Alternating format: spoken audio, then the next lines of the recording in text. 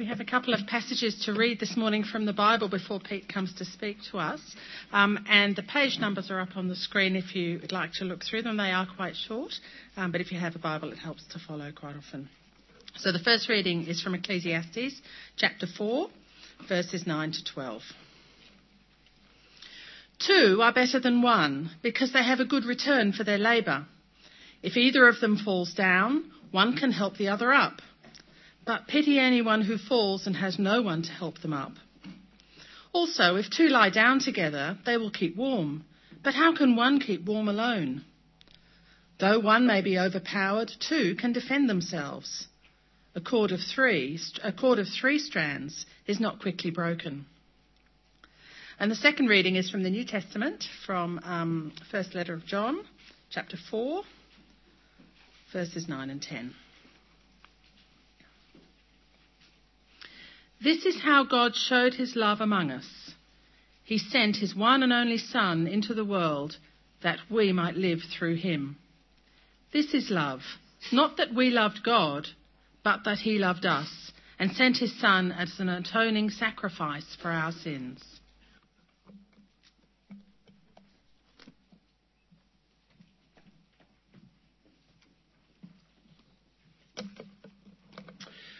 Well, friends, good morning. Great to be able to open God's Word with you again today. Let us pray. Let's pray. Heavenly Father, we ask that right now you will minister to us through your Word and by your Spirit. You have brought each of us here today, Father, for reasons that you know, and we ask that you will do with each of us what you will. Help us see Christ, the source of joy, the source of life. And in his name we pray. Amen. Brothers and sisters, I wonder if you know that happiness is a billion-dollar industry. Do you know that? There's a reason that the Pharrell Williams song Happy went number 1 in 22 countries last year. There's a reason that there are hundreds of authors out there writing on happiness, including the Dalai Lama. There's a reason that there is a whole area of study these days you can do called positive psychology. And the godfather of this area is a guy by the name of Martin Seligman, and these are 3 of his books, 3 of his many. It's pretty clear that God has wired people for happiness, for joy, for pleasure, for contentment, for positive emotion. Now, we see this in the Bible everywhere. But Proverbs 15:30 expresses it really well. This is what it says. Light in a messenger's eyes brings joy to the heart, and good news gives health to the bones. Now, like old Proverbs, it's a bit tricky to know what it's actually saying, but it probably means this, that great relationships bring joy, real joy to a person, and that good news about anything is what makes us feel alive. Let's be clear, happiness, joy, delight, pleasure, contentment, God has made us for such things. But we have a problem. You see, one of the challenges about speaking about happiness or joy is that philosophers have come to realise that these emotions, these states of being, do not adhere to normal principles. Let me explain. If you want to have a lot of money, you go out and you earn it. And as you earn it or inherit it or collect it, it adds up and you end up having more. If you want to get fit, you start to jog. And the more you jog, the longer you jog, the harder you jog, the greater your fitness will be.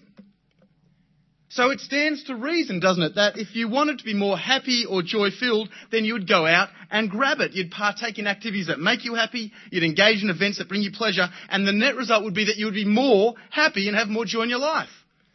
Right? Wrong. It actually doesn't work that way at all. And philosophers have called this the paradox of pleasure.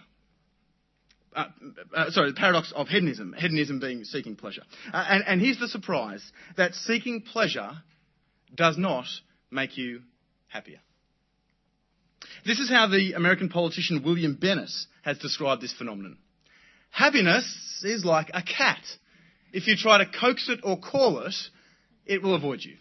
It will never come. But if you pay no attention to it and go about your business, you'll find it rubbing against your legs and jumping into your lap. Or more seriously, hear how the philosopher John Stuart Mill describes this same phenomenon in his autobiography. But I now thought that this end, one's happiness, was only to be attained by not making it the direct end.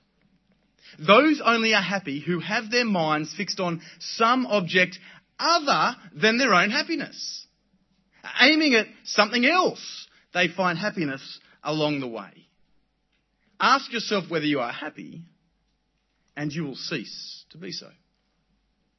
So, you ready? Here's our challenge. If God has wired us for joy as people, and yet we find that if we search for it in and of itself, we won't find it, then what is the something else that Mill speaks of that we should aim for, that we could aim for, that will result in us finding happiness, joy, peace and contentment? That's the first question. But there's a second one. What is the special place of marriage in experiencing such positive emotions, such joy? Well, these are the two questions we're going to wrestle with today as we consider Jesus brings joy to marriage. Now, let's turn to our first question. What is this something else that we can aim for, that we can do, that will bring us a sense of joy, of peace, of contentment and happiness in life? Well, you won't be surprised to hear me say that I think Jesus actually shows us the best possible answer. And the answer is something that you see not by reading your Bible closely, but by taking a step back from your Bible. Not by reading one verse in particular, but by taking a step back and looking at the broad way across the Scriptures people are told to relate to one another. And it could be summed up by the phrase, other person centeredness, which has also been described as seeking the good of the other. Whatever it is, it's the opposite of selfishness, of self-centeredness, of living for yourself. It's living for others. Of course, this is absolutely how Jesus lived and how he encouraged and called his followers to live as well. But the clearest way we see this described, or the place we see it described, is when John, the Apostle John, describes what love is. And what he describes is, he essentially says, if you want to know what love is, just look at Jesus. This is what he says. It's on the screen. This is how God showed his love among us. He sent his one and only Son into the world that we might live through him. This is love. Not that we loved God, but that he loved us and sent his Son as an atoning sacrifice for our sins. See, what he says here is this. Love is not merely that feeling that you feel towards another person. It's actually much more concrete than that. Love is seeking the good of another first. Love is that God sent his Son to die in your place, on your behalf, on a cross so that you wouldn't have to. Love is perfect other person centeredness. Someone laying down their life for someone else. Now, the Apostle Paul, you won't be surprised, well, he says the same thing differently in another place. This is Philippians 2. Do nothing out of selfish ambition or vain conceit. Rather, in humility, value others better than yourselves. Now, let's be clear. We are not good at this. Living for others? I'm pretty busy with my own life. Consider others better than yourself? That's just hard work. And this is the opposite of the way the world essentially tells us to live. It's counterintuitive, right? If you want to find joy, then forget about you and focus on others. Essentially, friends, this is the blueprint, the Bible's blueprint for relationships. This is the way God has wired the world. And here's the thing that might surprise you. You do not need to be a Christian to live like this. This is God's wisdom for all people, Christian or not. And that will be why you'll have observed some people's marriages, people who are not Christians, but these people who seem to have these wonderful marriages. What they have done is they've stumbled upon this truth that God has wired into the way relationships work, that as you live for others, life works. As husbands serve their wives, as wives serve their husbands, marriages flourish.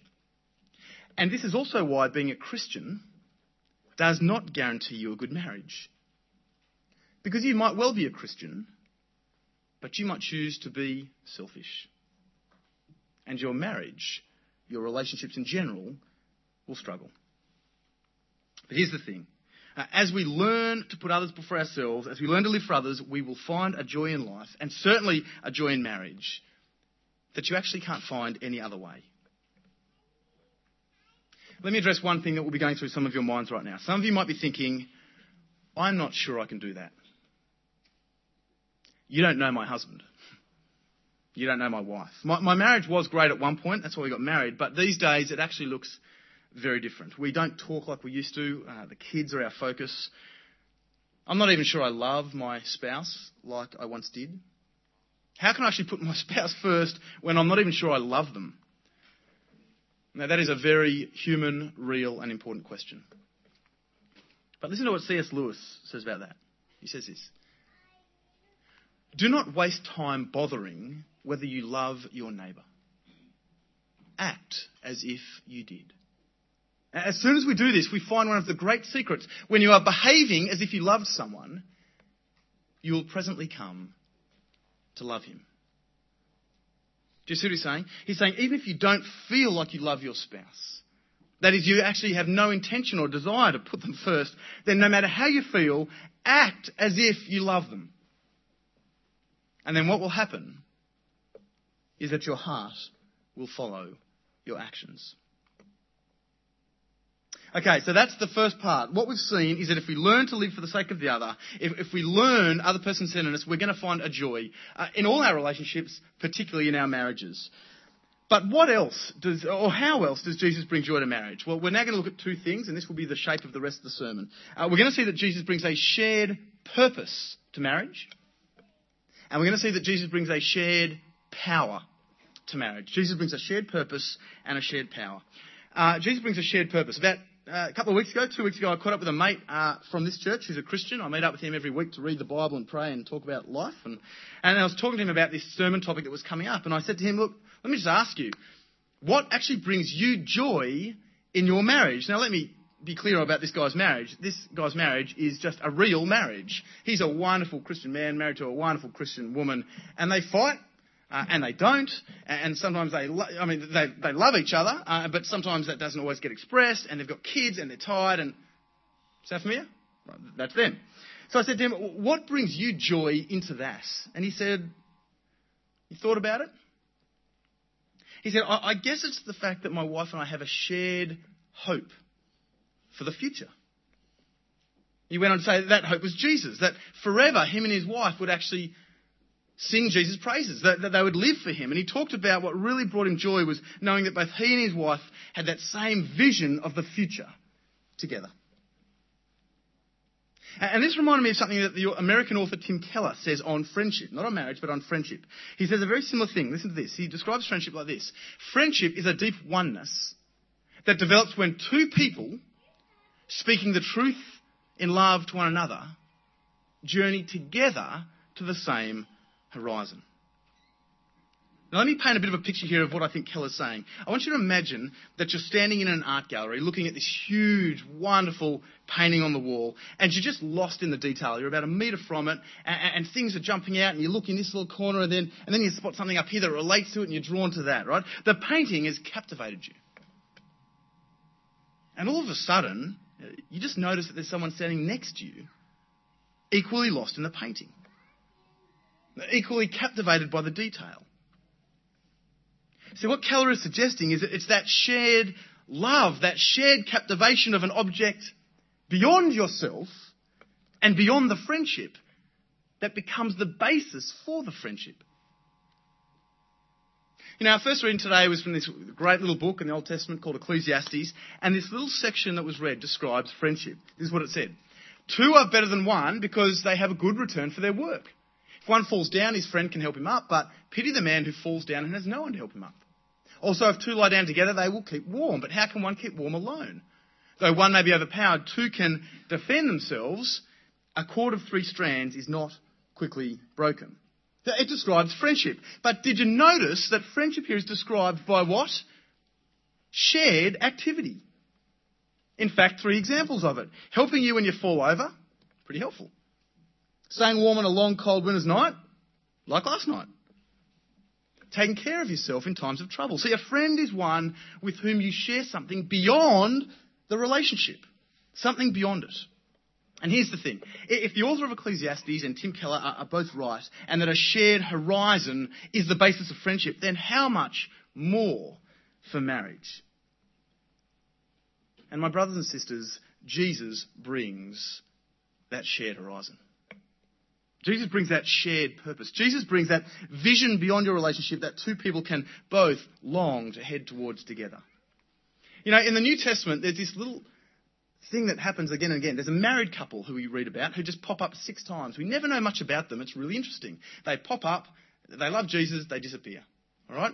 Their names are Priscilla and Aquila. We first hear about them in Acts 18:2. This is what it says.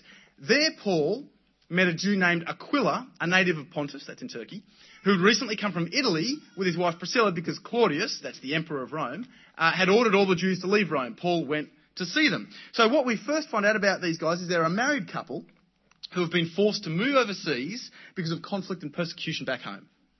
Now, the next time we read about them, we hear that they've actually put down some roots. They've settled. And we're going to hear about another guy in this story. There's another guy, another Jewish man, who has heard about Jesus and become convinced that he's the king. He's the Lord. His name's Apollos. Thoroughly converted, very bright guy. And so he starts going out and proclaiming the gospel, teaching people in the synagogues about who this Jesus is. That's where our story picks up. But what we soon realise, actually, one more point, is that Apollos, he's got the gospel, but there's some big holes in his theology. All right? This is what we read. When Priscilla and Aquila heard him, that's Apollos, they invited him to their home and explained to him the way of God more adequately. Don't focus on Apollos, that's just the background. Focus on Priscilla and Aquila. What we now see is that this married couple are now investing and partnering and sharing in something bigger than themselves. These guys are doing what we'd call today discipleship, but they're doing it together. And it's intimate. To open your home to someone is to draw them into your life. And this husband and wife have opened their home to share with someone who Jesus is. Now, we hear about these guys again. Last time, essentially, it's in Romans 16, Paul's letter to the church in Rome, but at the end he actually just puts these comments in his very last chapter of greetings that he wants to go out to people. This is what he says. Greet Priscilla and Aquila, my fellow workers in Jesus Christ. They risked their lives for me. Not only I, but all the church of the Gentiles are grateful to them. Listen to this. Greet also the church that meets at their house. Now, this is 5 years on from that last little snapshot, and we now read that Priscilla and Aquila have become church planters. They've now opened up their home to actually have 30 people in to do church together. Let me be clear.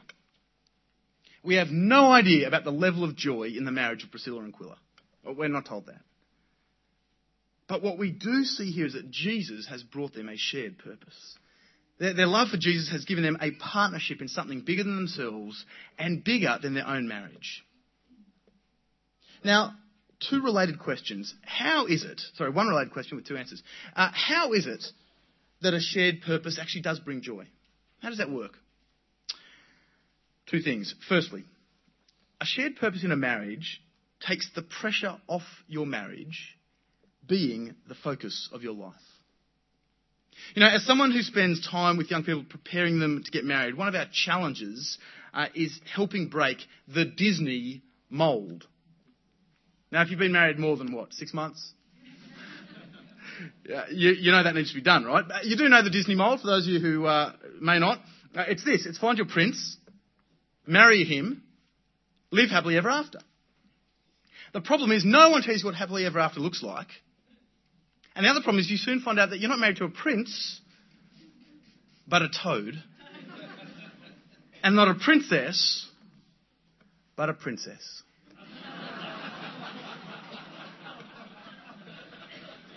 Is everyone equally offended? All right, good.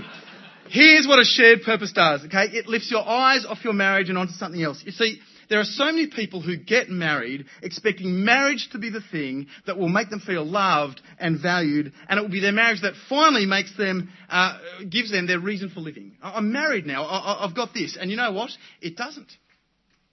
It can't. Marriage was never designed to be that.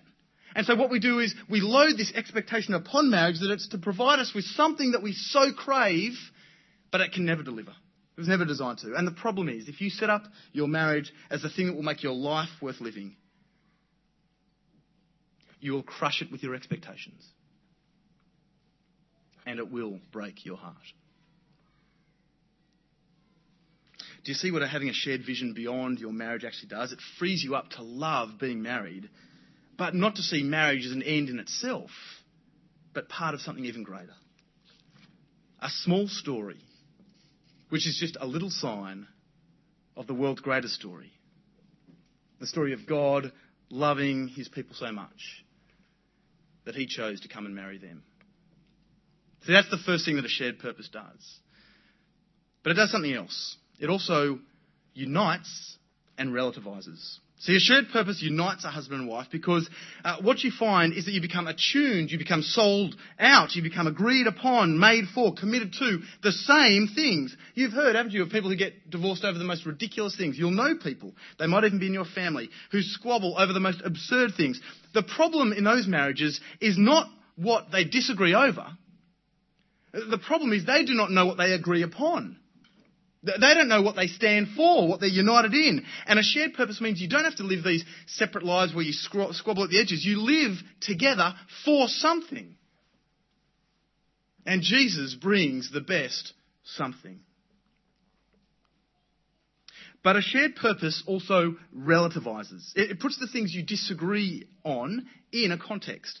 And you're able to see just how important those things really are.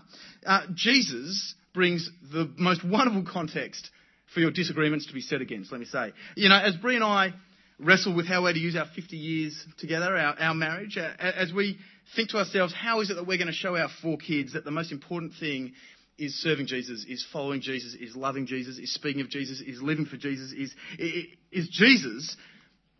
Well, you know what? Sort of every other decision loses its heat and its weight and its power. What school will they go to? Well, that's an important question. A decision needs to be made, but it becomes relativised when you look at the big picture. Will my girl play soccer or the violin? That's a biggie for some, not for us, but for some.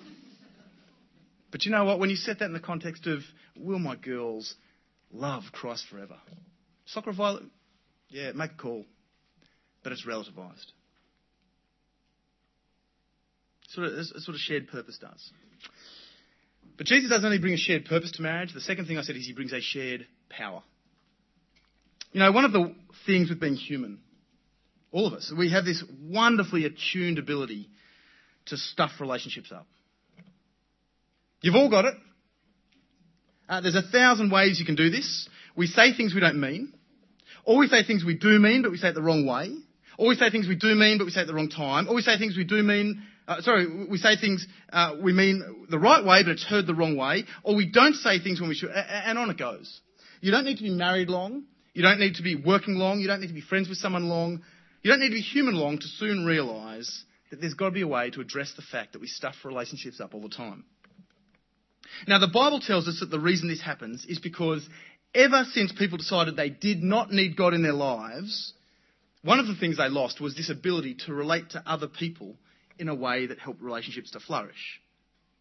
This is part of what the Bible calls sin. And what sin does is it causes people like me and you to look inwards first, to always look inwards first before I look outwards to God or to anyone else. And Jesus brings a brilliant way to overcome this sickness in my heart and yours that just cripples relationships. In fact, without this, every marriage would die and the divorce rate would be 100%. Jesus brings forgiveness and repentance.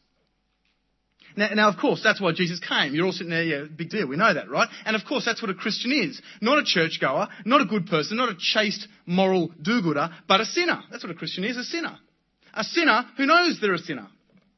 A sinner who knows they're a sinner and who knows that Jesus was not a sinner and actually he died on the cross for their sin. You see, that's what a Christian is. And repentance, that turning from sin and back to Jesus. And forgiveness, having that sin absorbed by another.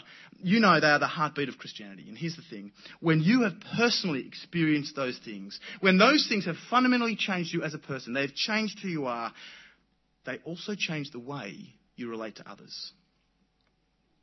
You see, having been forgiven, you are quicker to forgive.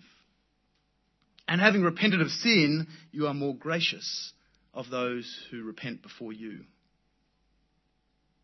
Now, please do not hear me say that only Christians can find joy in marriage through forgiveness and repentance. No way. Almost everyone knows that actually the way relationships flourish is through forgiveness and repentance. That's why people say sorry, right? Everyone gets this. My point is that Christians should be the best people in the world. at seeking forgiveness and asking for repentance. Seeking forgiveness because they know that that's what they need to do before Jesus. And repenting because they know that's the only way to actually put broken relationships right. Let me finish by making two final points. Today we've been talking about joy in marriage, and we've been talking about how Jesus brings joy to marriage. And I do not for a moment want to suggest that if you don't know Jesus, or your husband or wife doesn't know Jesus, you can't have joy. I hope you've heard me say that it is actually possible, and indeed there are many marriages, many people who have joy, who wrestle with living with others first, who have a shared purpose in their marriage, and who have learned that forgiveness and repentance allow their relationship to flourish. And we have lots to learn from them. But it also seems to me that whilst all of those things we've seen today are available and accessible to everyone in some degree, to really know them, you see them in Jesus first. They all come from him. You can stumble upon those things blindly, or you can simply obey. See, we started, didn't we, by saying that joy in life is found in other person's centeredness, living for others before yourself. What is the clearest example in the history of the world of someone giving their life for someone else? Ask anyone outside of this building, and if they know history, they'll say, "Oh, it's probably that bloke who died on that cross. You know, 1,000. No, it wasn't 1,000. It was 2. But yeah, Jesus. That's right. He didn't die for friends. He died for enemies. That's the clearest model of it ever in history." Then we saw that marriage is empowered and strengthened when there's a shared purpose beyond the marriage itself. Well, friends, you're going to struggle to find a better shared purpose than the bright shared purpose that Jesus brings, where he calls us to partner with him in this story of him putting all things right in this world as we give our lives over to him and then live for him. And then we thought that forgiveness and repentance are crucial aspects of any relationship to make any relationship work. Again, if you were to ask anyone in the history of the world, what is the key example in history you think of forgiveness and repentance? If they knew history, they'd probably say, well, it's probably that guy again, Jesus, who we talked about before, when he said that he forgives people. Yeah, that's right. You see, I hope what we've seen is that Jesus does bring joy to marriage. That knowing him and living for him gives people the ability, the understanding, the power to live like him, to be married for him, and to find much joy in that marriage. My final comment, and it's a word to those whose marriage brings them much pain. Every one of us lives in a world that is broken by sin, the Bible tells us. And there are many effects of that, but one of the effects of that is that you sin, I sin, your spouses sin, and as a result, life is often very difficult. No one here has a perfect marriage, and despite my claim last week that my last 10 years have been perfect, I need to admit now they haven't been. No one here has a perfect marriage, certainly not me.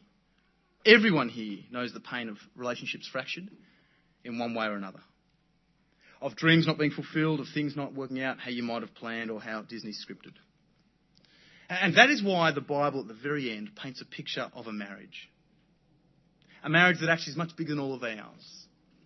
A marriage that actually encompasses all our messy, imperfect marriages, those marriages that never met their full potential. And we're told there that actually everything is going to be put right in that greatest story that's ever been told. I want the final words of this sermon to be the words of John as he paints a picture of that final marriage. Listen to this. Then I saw a new heaven and a new earth. I saw the holy city, the new Jerusalem, coming down out of heaven from God, prepared as a bride, beautifully dressed for her husband. And I heard a loud voice in the throne saying, "Now the dwelling of God is with men, and he will live with them. They will be his people, and God himself will be with them and be their God. He will wipe every tear from their eyes. There will be no more death or mourning or crying or pain, for the old order of things has passed away." Jesus brings joy to marriage. Let's pray. Our Heavenly Father, we are a broken people who often like to pretend our lives are perfect and neat, when often the exact opposite is much closer to the reality. Father, marriage is hard, and it's hard because we're hard. Each one of us is hard. We are difficult to live with. We are sinful. We are selfish. And as much as we long to be other person-centered, as much as we hate our selfishness at times, it is so hard to break. But Father, the way we break it is by living our lives on our knees before you, constantly looking at you, that wonderful image of humility, constantly looking at you, that wonderful picture of grace and mercy, constantly looking at you, that wonderful picture of forgiveness and mercy. Father, everyone in this room has a different marriage with different challenges and different joys. Will you be Lord of all? Father, I particularly pray for those today who are Christians here, married to those who aren't, who perhaps know a pain, a special pain that others of us don't. Will you give them a heart, a longing, a desire just to keep praying and praying? Will they be that spouse that quietly lives and reflects the gospel and so challenges their spouse? And Father, will you still bring them joy and help them find other things that they can have a shared purpose in, other things they can walk together through, other ways that they can talk about forgiveness and repentance and the importance of that, even though they can't see that first in Christ. We bring them before you today, and we pray all of this in Jesus' name. Amen.